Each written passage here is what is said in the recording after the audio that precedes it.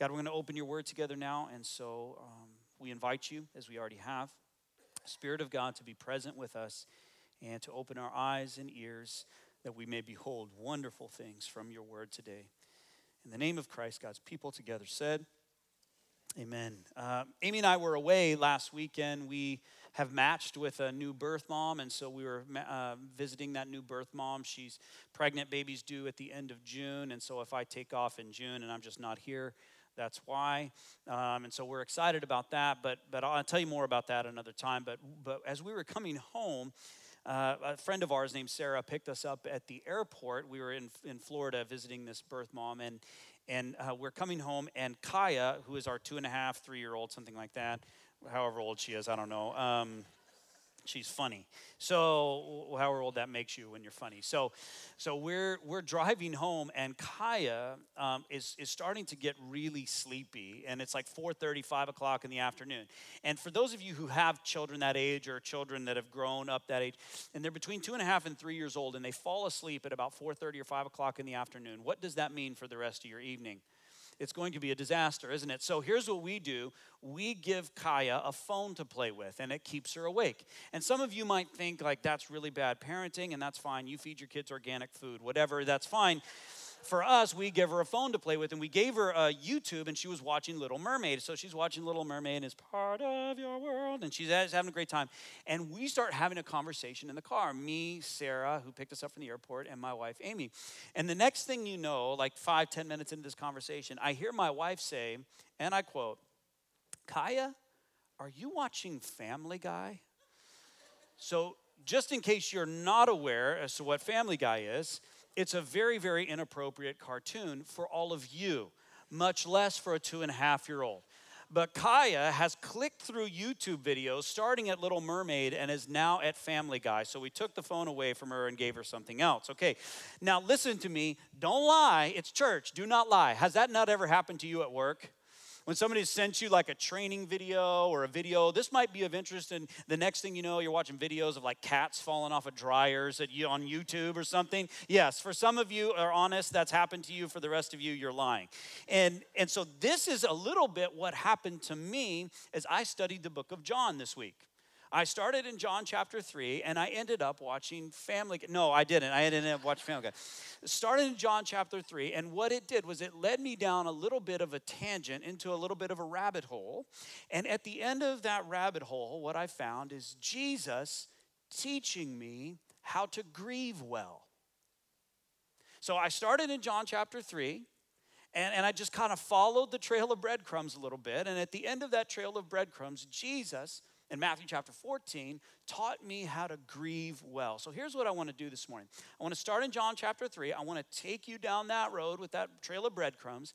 And at the end of it, maybe Jesus will teach you a little bit about grieving as well. Sound good? John chapter 3, if you've got your Bibles, open them up. If you don't have your Bibles, the scripture's up here on the screen. You can use the Bible in the seat back in front of you. You can use your phone, your iPad, whatever. Just make sure it's off. You can look on with a neighbor. And this is where we left off last week after Dave did a fantastic job, by the way, on John chapter 3, verses 1 through 21. Not an easy passage. I love Dave's message. As I was watching it on Tuesday night, I was blowing Dave up on his cell phone. Like, man, this was awesome. Man, this was awesome. Like, I try to change me and I can't change me. Dave, this is so good. Like, anyway, so Dave's like, I'm trying to sleep, dude. So after this, that's the conversation that Jesus had with Nicodemus that Dave talked about last week. After this, this is verse 22, by the way. Jesus and his disciples went into the Judean countryside, and he remained there with them and was baptizing. John, that's John the Baptist. That's not our author, John the Apostle. This is a different John. John the Baptist was also baptizing at Aenon near Salem because water was plentiful there. Great place to baptize. Look, water, let's baptize. And people were coming and being baptized, for John had not yet been put in, say that word with me, prison. So John is assuming that John the Apostle now is assuming that we know that John the Baptist is in prison. Now, we may not know that unless you've read the Synoptic Gospels, Matthew, Mark, and Luke. You wouldn't know that. And you certainly wouldn't know that because information circulated in first century Palestine because none of you lived in first century Palestine. We live in 21st century Canada. But John's readers did know why John was in prison. They knew his fate. They knew what was going to happen. John the Apostle makes that assumption of them. So the next trail of breadcrumbs here is, why was John in prison? How did he end up there? What was his fate? What's the next step in the journey for him? Because John chapter 3 here is the last time we'll hear about John the Baptist. Remember how much big deal John the Apostle made about John the Baptist at the beginning? You know, he's opening a door for Jesus. He's clearing the way for Jesus. He's making paths straight for Jesus. And he makes a big deal of him. This is the last mention we'll see of him until John chapter 5. And it's just a really brief comment about John the Baptist. So here's the question, why is John in prison? Well, Matthew tells us in Matthew chapter 14. So put your finger right there and go back to your left 3 books to Matthew's account of the life of Christ, and you're going to be in chapter 14. Matthew is a gospel or a biography of the life of Jesus, just like John's biography of the life of Jesus. And he tells us a little bit more about why John is in prison and what happens there. So we're going to be in Matthew chapter 14, and we're going to pick it up in verse 3. Matthew writes this, "For Herod had seized John and bound him and put him in prison for the sake of Herodias, his brother Philip's wife, because John had been saying to him, 'It is not lawful for you to have her.'" So Matthew tells us that John the Baptist spoke out against Herod's immorality. Well, what exactly was going on with Herod? Why would John the Baptist say to him, "It's not lawful for you to be married to that person"? Let me explain what's going on. There was a man named King Herod, or Herod the Great, who was king or tetrarch in Galilee when Jesus was born. He was a real gem of a guy. He had 5 wives and 7 sons, and he's the one that legislated the killing of every male under the age of 2 when Jesus was born, because he was threatened by 12-month-old males, essentially. And he had 7 different sons. We're only going to talk about 3 of them here. You don't need to memorize all this stuff, but this is why John the Baptist is speaking out against immorality. King Herod had 3 different sons, or 7 sons. 3 of them were Aristobulus, Philip, and Antipas. Aristobulus got married and had a daughter named Herodias. Now, everything is pretty cool so far, except for the fact that King Herod has 5 wives. That's a little weird, but it's going to get really icky because Aristobulus has Herodias, his daughter, and she falls in love with Philip, and they get married. Philip is her half-uncle. They have different moms, but the same dad. That's icky, is it not? It gets more icky because they have a daughter named Salome. Ugh. And then when this group of people, this family, takes a little family vacay in Rome, you can actually read about this in ancient history. They take a little family vacay to Rome, and Rome being a very romantic city, Herodias falls in love with Antipas, and she leaves Philip and marries him. So John the Baptist begins to speak out against this immorality and says, according to Leviticus 18, this is not good. This is not okay. This is against God's law. Not only that, your family tree is supposed to have branches. Like, this is icky. This is a weird deal. And so Herod Antipas is not happy about it, and so he puts John the Baptist in jail. He's kind of a chicken. He's kind of a coward because what he really wants to do is kill him, but he doesn't have the guts to do it, so he just puts him in jail. And when he's celebrating his birthday, Matthew chapter 14 tells us, and it's not really his birthday, it's the anniversary of his ascension to the throne. So not like his birthday, like he just turned X number of years, like his anniversary of his ascension to the throne now. His wife/niece, thinks it's a good idea to ask her daughter/grandniece of the to do an erotic dance for him. That's what Matthew chapter 14 tells us. Now, everybody do this with me real quick. And so she does. Salome does an erotic dance for Herod Antipas. And Herod loves it so much that he says, look, that was awesome. I'll give you anything you want, up to half of my kingdom. Very impetuous choice, by the way. And Salome goes to her mom, Herodias, and she says, what do you want? I don't know. Like, I'm a kid. I'm like 13. What do you want? And she goes, you know what I would like? This John the Baptist guy who told me it was immoral for all this stuff to be happening, told me my family tree ought to have branches, and it was against God's law, the one that's in prison, I don't like him. Ask for his head on a platter. So Herod sent and had John beheaded in the prison. And his head was brought on a platter and given to the girl, and she brought it to her mother. And his disciples came and took the body and buried it, and they went and told Jesus. Everybody tracking with me down my little rabbit hole here? Follow me, how I got to Matthew chapter 14. So let me ask you this. What do we know about John the Baptist so far in our study of John? Well, we know that he's Jesus' cousin. John the Baptist was Jesus' cousin. Remember, Jesus' mother Mary and John's mother Elizabeth were relatives, and so Jesus and John were cousins. They grew up together. John was a few months older than Jesus. John the Baptist was also Jesus' baptizer, much to Jesus' protest, John's protest, by the way. John said, I don't want to baptize you. I'm too low. Like, I'm not worth this. Like, please. And Jesus says, look, in order for all righteousness to be fulfilled, you have to baptize me. And so John baptized Jesus. A lot of times nowadays when people get baptized, they ask someone really important to them. They ask a pastor that they have a relationship with, or even a friend or relative to baptize them. Same back then. John meant a lot to Jesus. John the Baptist was the closest thing that Jesus had to a peer on the planet. Jesus didn't have any peers, nobody that was equal to him. But Jesus himself now in Matthew chapter 11 would say of John the Baptist, no man has been born of a woman that's greater than John the Baptist. He would have been the closest thing to a peer that Jesus had. And he was also, in a lot of ways, Jesus' best man, like the best man at his wedding. In fact, in John chapter 3, verses 25 through 36, which we did not read, and I encourage you to study it on your own because there's a lot in there, John the Baptist begins to refer to himself as kind of the best man at the wedding of Jesus. Now, Jesus wasn't married biologically, but Jesus was the groom that came for his bride, his people, the church, and that's a metaphor that the scripture uses for Jesus' relationship with us. And so John says, I'm like the best man, like my joy is complete. I'm here to serve him. I'm excited. Now that the groom is here, I'm like his best man. My brother was my best man, one of my favorite people on the planet, one of my best friends. So let me ask you this.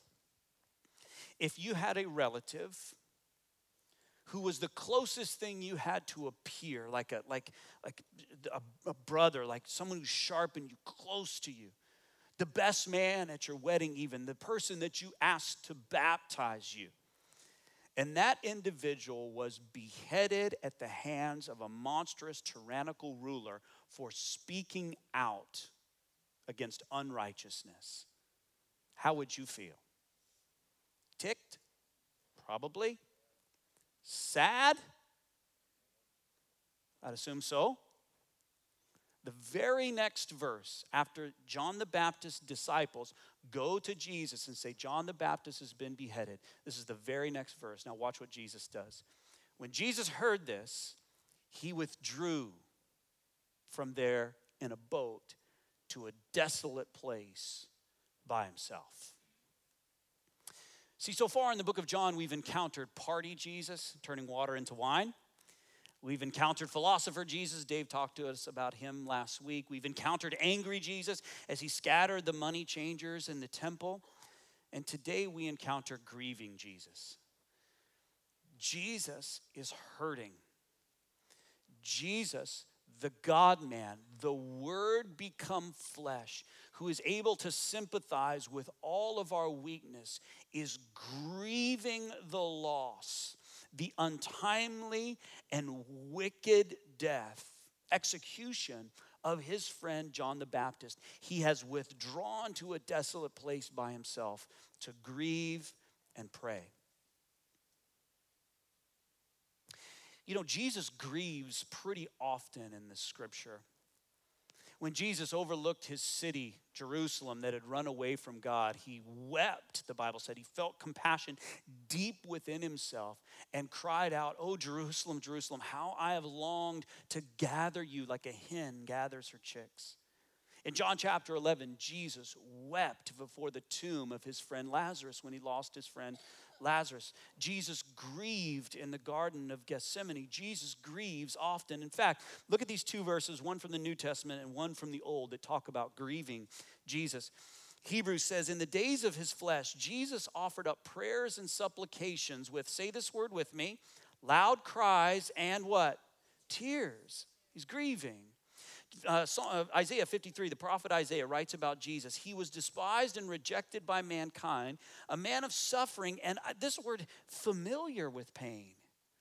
Not just experience pain, but it was like pain was a friend to Jesus. Oh, pain, I remember you. Hurting, grief. So here's the thing. I am so glad that Jesus grieved. I am, and here's why. It's because we all grieve, don't we? Some of us are grieving the loss of a parent or even a spouse in death. Some of us grieve the loss of a child in death. Some of us are grieving a miscarriage. Some of us are grieving not being able to get pregnant at all. Some of us, like me and Amy, are grieving a failed adoption. It doesn't matter what the loss is. It could be the loss of a dream. Could grieve that. It could be a marriage that dissolved or a relationship that fractured that you no longer have and you've lost it and it hurts deeply. It could be a financial loss that you're grieving. And it could be a recent loss or a loss that happened long ago, but you still feel that grief inside your heart. And for those of you in the room who are like, yeah, I don't know that I've experienced, I'm not grieving. Okay, great. You're 11 and you will eventually. Okay, but for the rest of us, we know what grief feels like. And I'm so glad that Jesus grieved because what he tells us in his grieving is that it's okay to grieve. It's okay to grieve. Some of us have this impression that, we have to put on a smiling face and like, I'm a Christian and I go to church. And so we put this kind of paper mache mask on that has a big smile on it. We go, yay, I've got the joy of the Lord. It's like, you have the joy of the Lord, which is a deep, abiding spiritual happiness that is evident to people around you, but you still grieve. Those two things can happen at the same time, and it's okay to grieve.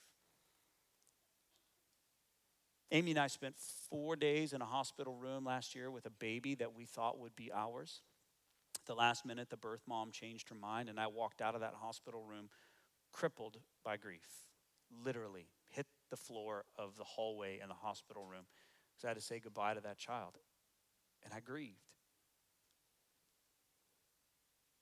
If your pastor grieves, better yet, if your Lord grieves. If Jesus grieves, it's okay for you to grieve. Please, let Jesus give you a little bit of space and a little bit of margin today to say, okay, it's okay for me to grieve.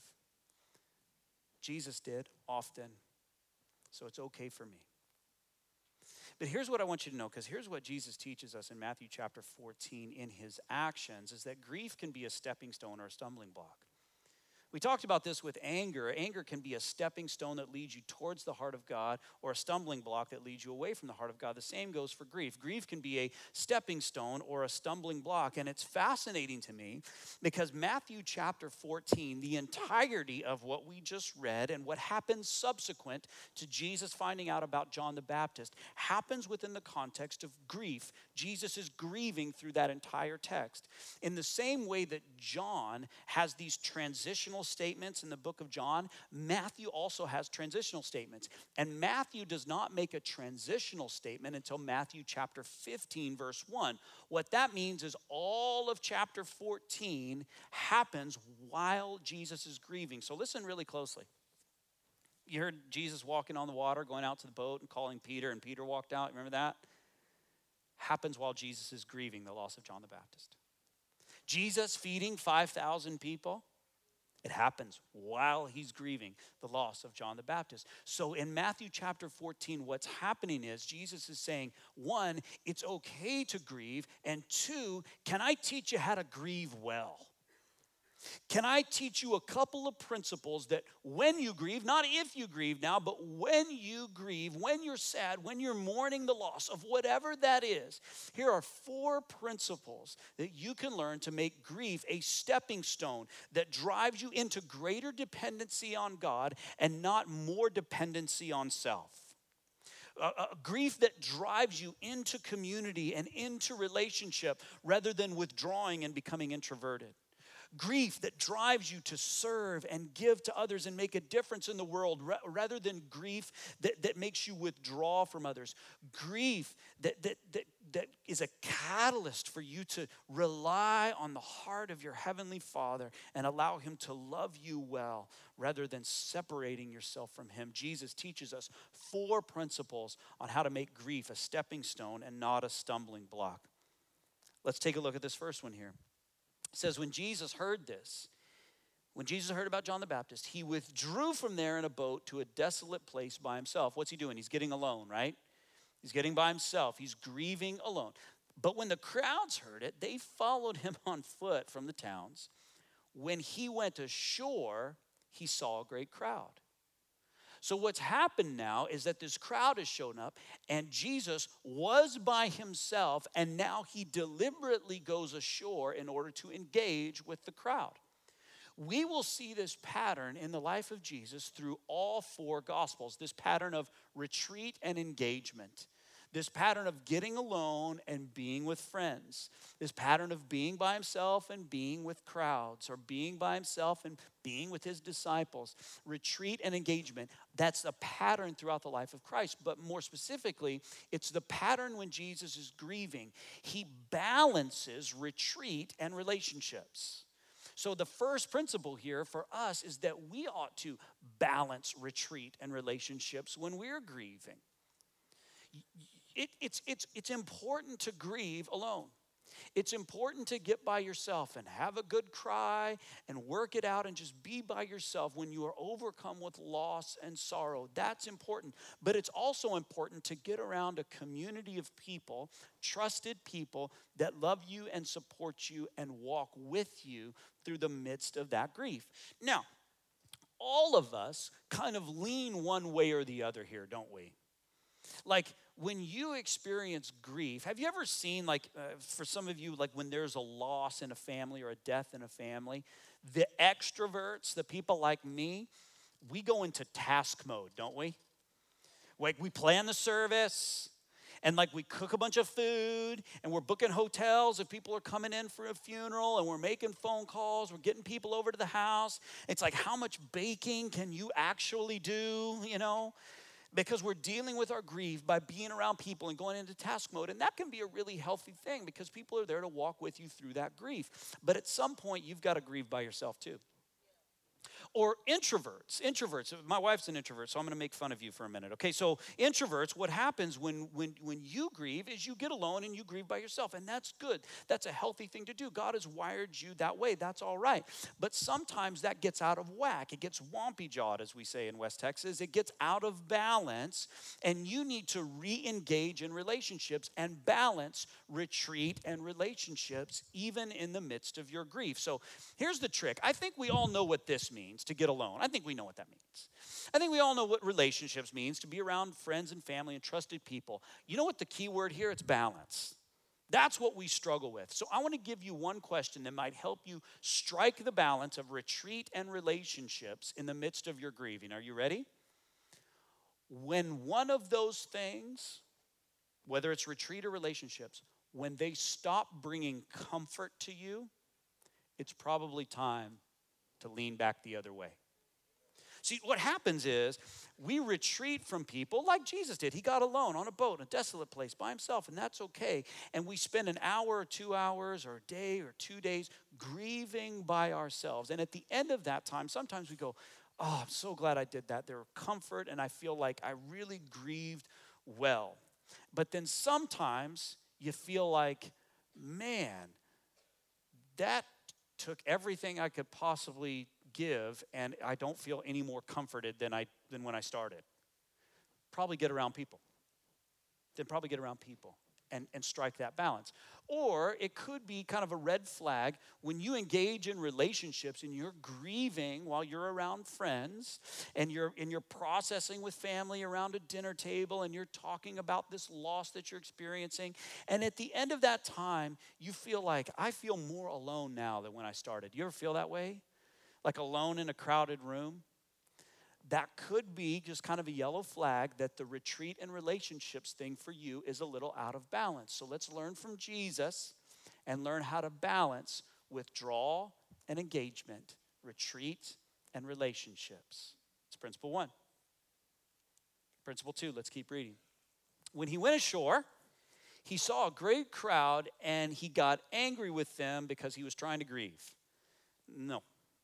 He had compassion. Love this word. Same word that's used when Jesus has compassion over Jerusalem we just talked about. From the depths of his being, he felt their pain and healed their sick. Don't you love that about Jesus? Don't you love that about him? See, what happens here is Jesus is letting his grieving become giving. That's principle 2. Let your grieving become giving. I have loved in my own personal life when I've been grieving loss, whatever that loss might be, when someone has wrapped their arm around me and said, you know what, I've been there too.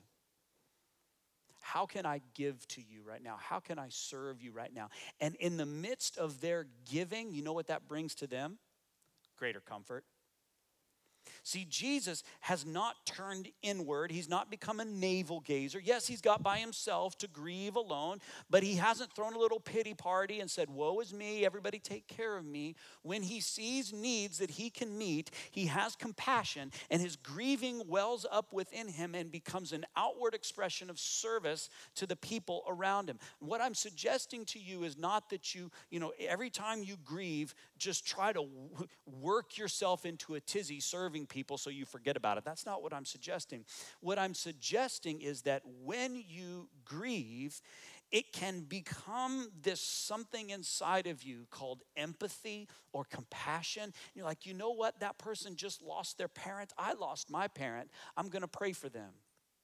You're probably not going to be able to heal their sick like Jesus did, okay? You're probably not going to be able to do that.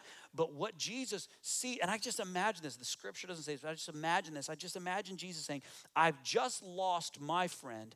I don't want them to lose their friends too, so I'm going to heal their sick.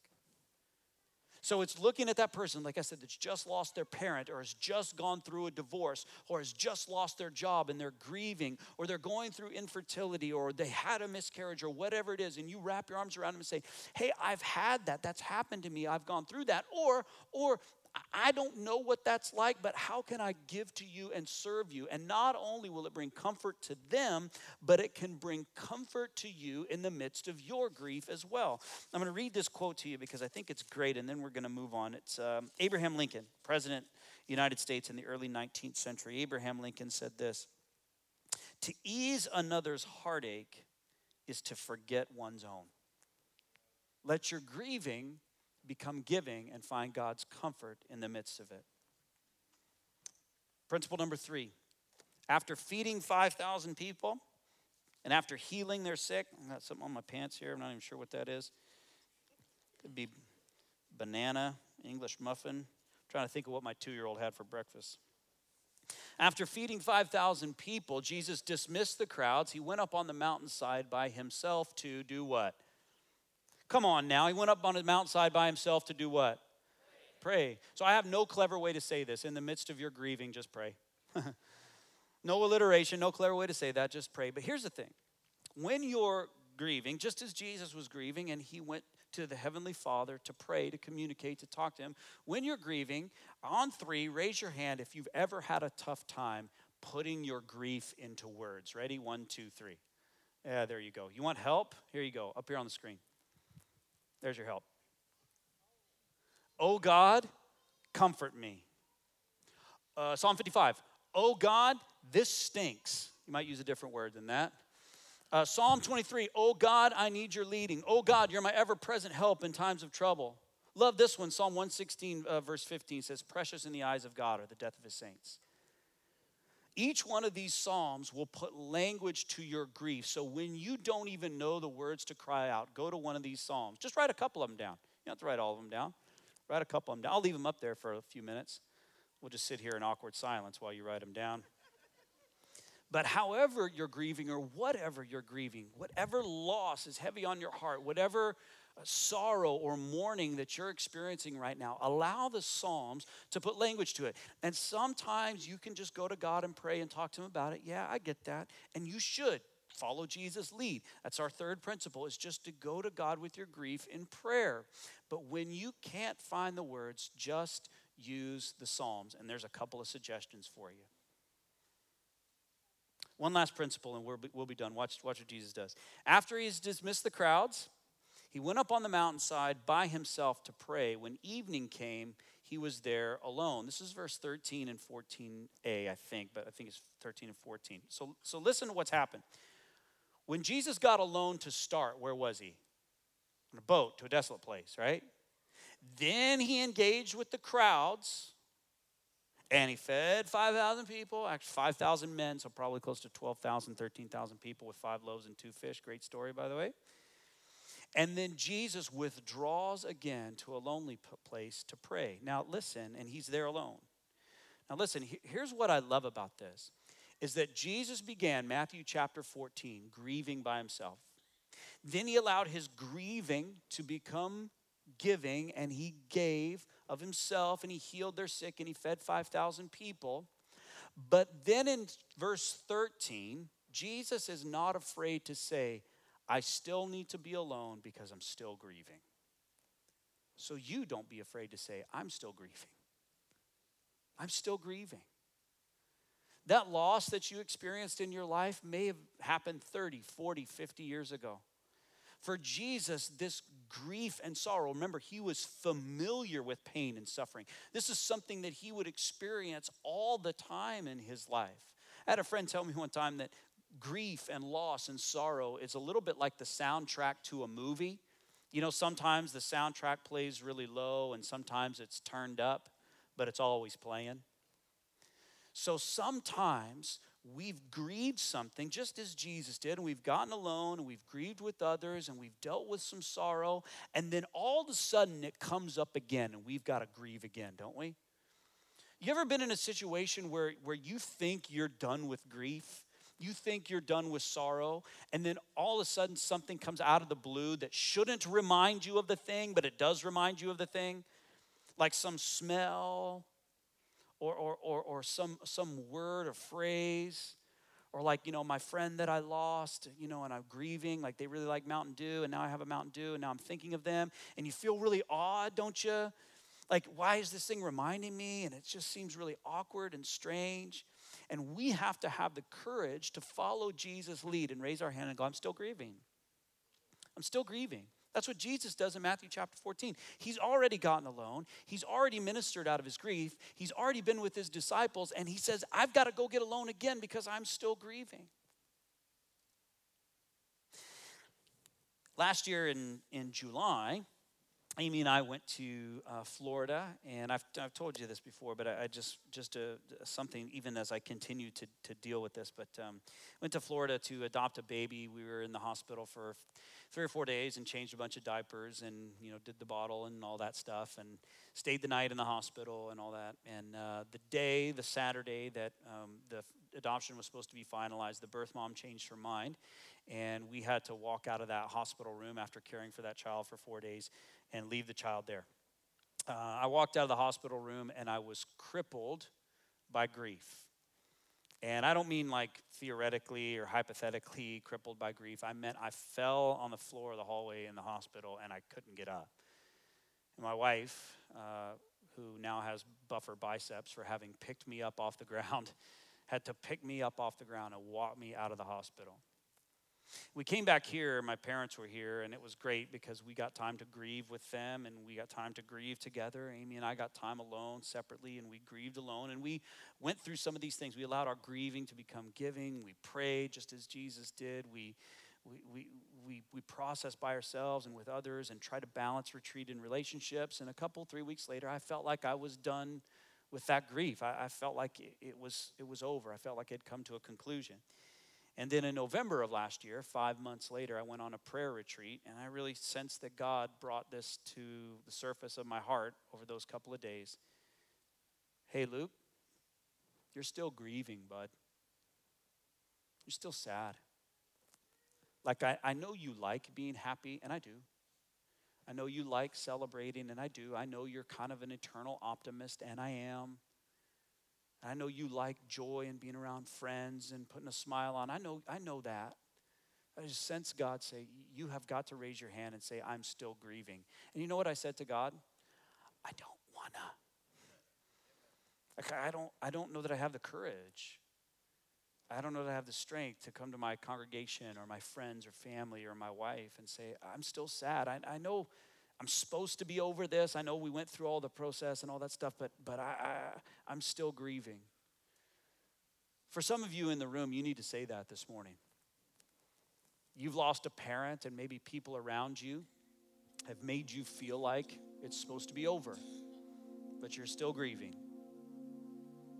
For some of you in the room, you lost a marriage, and maybe it was a really, really bad marriage, and you know you're glad to be out of it, and that's good, and it's okay, but you're still grieving that loss.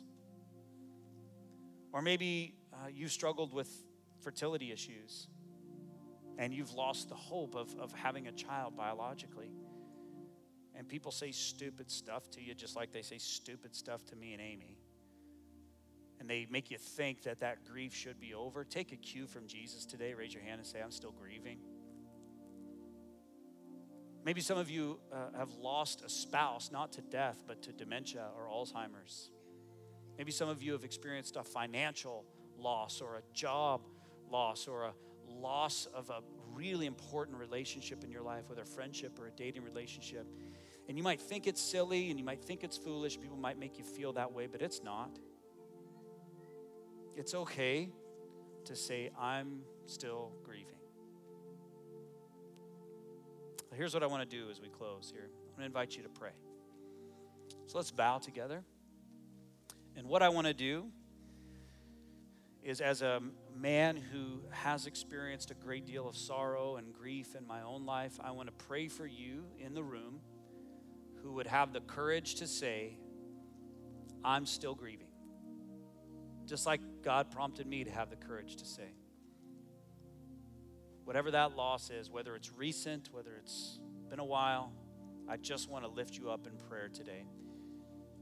So if that's you this morning and you'd like me to pray for you, on 3, I want you to raise your hand. Just let me know. Nobody looking around. Nobody's looking at you. 1, 2, 3, shoot your hand up and I'll pray for you. Cool. Great. Oh God of all comfort, Heavenly Father, Holy Spirit, you were called our comforter, and we need it right now. God, there are people in this place who have lost people, things, and experiences that were so near and dear to their heart. Even folks in this room who, I guess in case of fertility or whatever, have lost things that they never had, but still is a loss. It's still a loss. God, your word says that you are near to the brokenhearted. Be near to these folks now as they've raised their hand and say, I need a touch from the Spirit of God. God, your word says that you're our refuge and our strength, our ever-present help in time of trouble. Be our refuge today and our strength today, our ever-present help in time of trouble. Even now as we grieve together as a community and engage in relationships just as Jesus did, teach us to also grieve alone. Most importantly, God, bring your healing touch, your anointing, and your grace, even in the midst of our grief. Thank you, Jesus, for teaching us how to believe while we grieve. In Christ's name, God's people said, amen. The Word of God says we grieve, but we do not grieve as those who have no hope. We grieve, but we do not grieve as those who have no hope. Let's stand and declare, even in the midst of our grieving, why we have hope.